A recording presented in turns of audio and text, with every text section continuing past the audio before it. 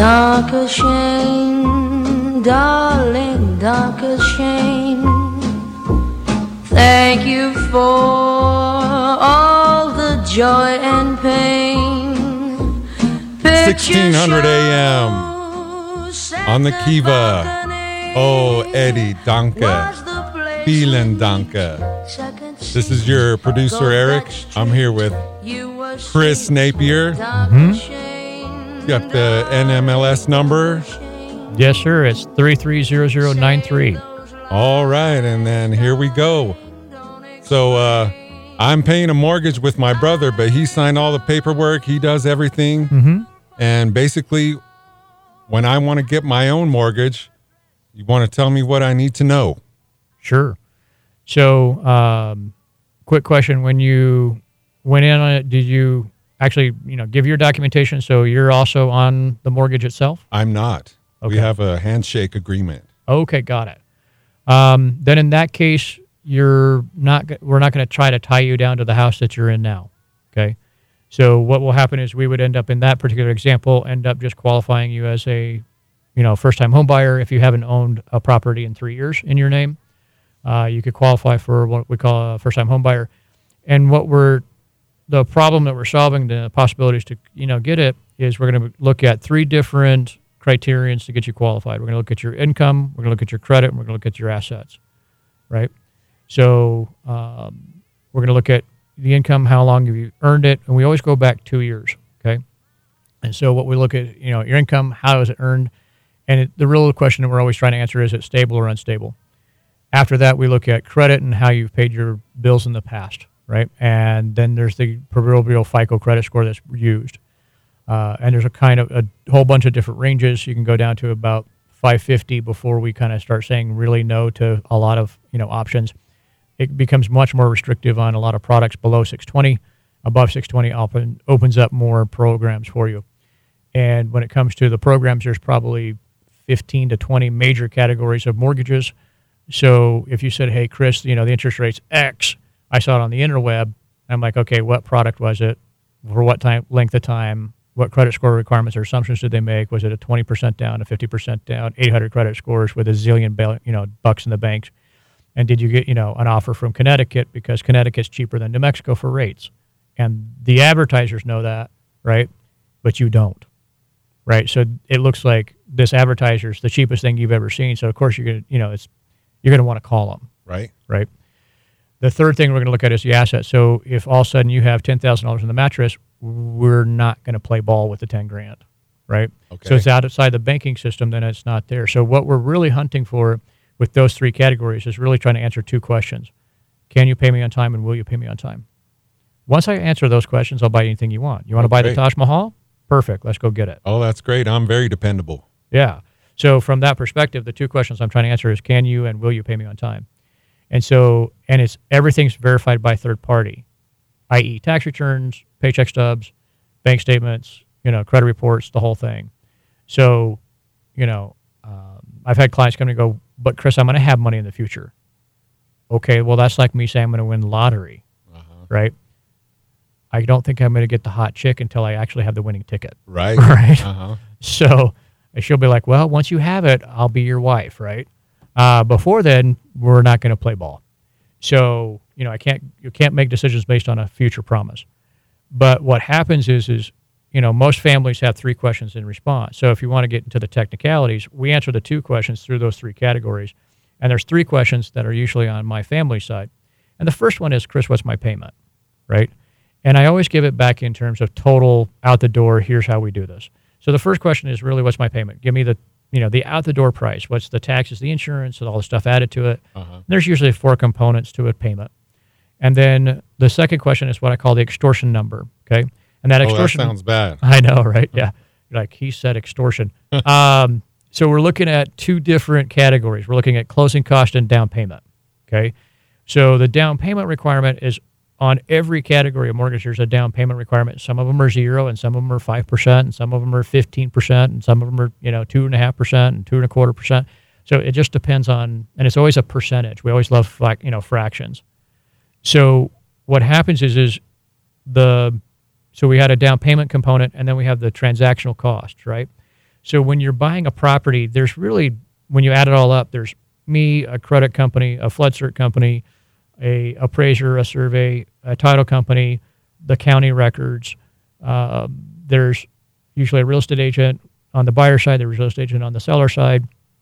There's an inspection company. And, if the inspection company, who's a general inspection, comes back and says, hey, we don't know about the roof, then you're going to hire a roof specialist to go look at that property, All right. So you can go deep real quick, right? If it happens to be a mobile home, now we need, an IBTS report, or we need a structural engineer's report to verify that the house is on an actual permanent foundation that will lend against. So there's, so when you add it all up, it's kind of like a wedding, right? So you have the flower girl, and then you got the cake, and then you got to pay for the, the DJ and the priest, and the venue and the wedding and, the bar, add it all up, and you're like, how did we get to $50,000 today, right? For the perfect day. Same thing here, right? There's probably anywhere from 8 to 15 companies involved in it, and I have to account for all of it, right? So when you go, well, how much is it going to cost?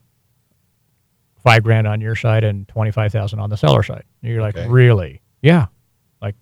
And you go, well, that's a lot of money. You're making all that money. And I'm like, no, I'm not. I wish I was. Right. Yeah. I could do one loan a month and be like, peace out. Yeah. I don't know any of those people. Yeah. No, I work with all of them, but I'm not, that's not what we get paid on. So otherwise I could do a one and done and be the happiest guy on the planet, just working 10 hours a month. But what happens is, so everybody has to be accounted for. So I have to account for all those transactional costs from everybody. And then I'm held liable for it. Right. Right. So if I don't tell you there's a fee, I have to eat the fee. I see. Okay.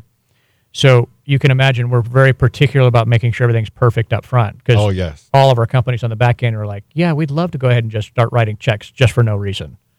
And they did that on purpose because there was bad actors who did, bait and switch before. And so that's the way to stop that. And then the third question we're trying to answer really is what I call the stability question, right? So you got payment, you got the extortion number, you had the closing cost plus the down payment. That's your total number that you need to make the whole deal work. Like, Chris, how much money do I need to close on? Like, what's the number? Right? The third question is really the stability question, which comes down to is, how good is this payment for? When could it change? Why would it, why would it be different? When would it be different? If I'm assuming the payment's going to be $1,500 a month, great. Well, how long is it going to be good for $1,500? Could it be different? Why would it be different? When could it change? All those questions come into play. And the bridge between any lender in the planet and any borrower in the planet is going to be, that bridge is going to be the paperwork. So there is kind of a rule. If it's not on paper, it does not exist. Right. That makes sense. Yeah. So when we go through that process, I have to present my clients to a food chain that goes behind me. Okay.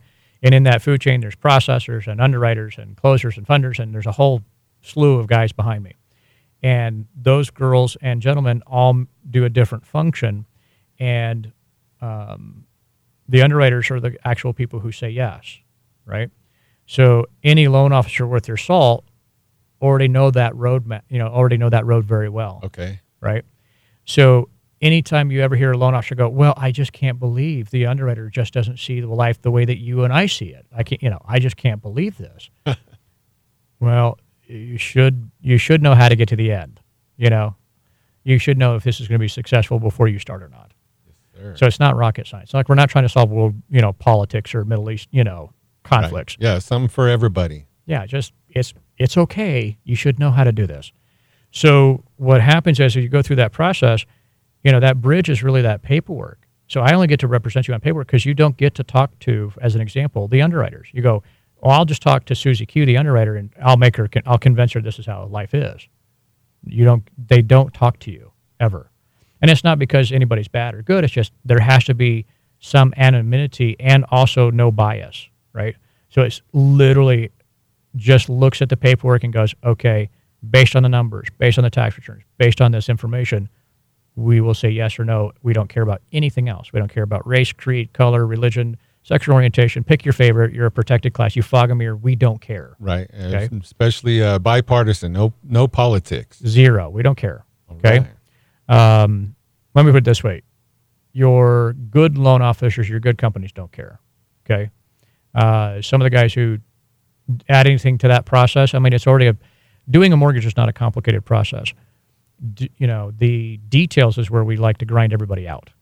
Okay, and we have to be literally at the end, we're to the penny correct on everything, down to how many pennies you have in your bank, to how many pennies you earn in a year, to how many pennies you got to close with. And so with that in mind, you're really trying to figure out that first whole phase, and your loan officer should be able to guide you through that process. And if they can't guide you through that process, you're, of course, going to be absolutely frustrated by the lack of transparency. You're going to be frustrated by the lack of guidance, because you're trying to make decisions. Do I buy the house? Do I not buy the house? Can I really come in with the cash that's needed? Can I give notice to on the house I'm at and move out on time? Uh-huh. You know what I mean? Is the inspection's going to come back on time? And by the time you're done, most people are worn out because it's real life. Right. It's not a sandbox. If there's a failure, there's big consequences. It's for keeps. Well, yeah, there's some real consequences to failure, and there's also real consequences for success. And so, the people that you're dealing with have to understand that backwards and forwards, right? And so not only can they effectively do the job, and they're excellent at the mechanics of how to make the car work, right? Uh-huh. I also think that their bedside manner, if you want to use, doctor terms, right? Medical terms, like their bedside manner and their ability to communicate to everybody, all the stakeholders, right? The seller side, the buyer side, and communicate all of that stuff to everybody is a big deal. Right. Right?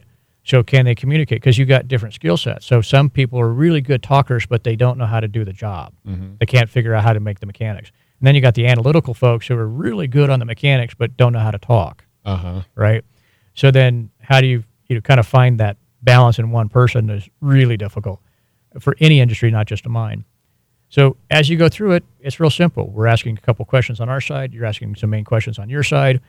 There's the bridge of that paperwork.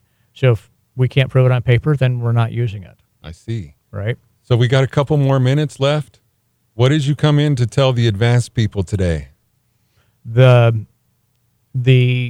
thing that we're going to be looking at is if you're thinking about doing a refinance as of Tuesday of this week, the Federal Reserve decided to go ahead and take their foot off of asset purchases and are now going to go into fighting inflation.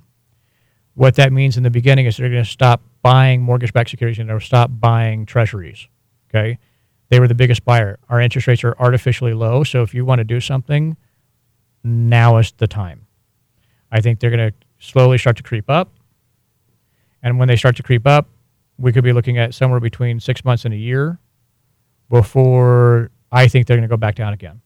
And I don't know that to be fact. I don't have a crystal ball, or I'd be really rich, right? But they're going to have to try to fight inflation, and that the only way they know how to fight inflation, because they're out of every other option, is to raise the yield curve up, which means mortgage rates go up, credit card rates go up, car loans go up. Everything's going to start to creep up a little bit. Right. And so the delicate balance that the Federal Reserve has is trying to raise it up without crashing the system too fast. Yeah, that's where it's at. That's the delicate balance. Yeah. So, and I wish them good luck because it affects everybody. But that's now the new shift. So the focus was making sure the economy didn't crash because of the coronavirus stuff. But then now you're looking at we have so much inflation now. They want to make sure that it doesn't run away from them either. So now they're kind of reversing very quickly. So that would be my only thing is if you're thinking about doing it or you want to do it, probably now than versus later, because I can't promise we're going to be anywhere in the 2s or the 3s on a 30-year fixed mortgage if you want to move forward. I see. All right. You heard him. That's Chris Napier. And this is the Loan Depot Hour. Chris, you want to give us your NMLS number again? It is 330093, and the phone number you can reach me at is 710-2499. All right, thanks. We'll hear you next time on the Rock of Talk, 1600 AM. Thank you, sir. Second balcony was the place we'd meet. Second seat, go Dutch treat. You were sweet, dark as Shane.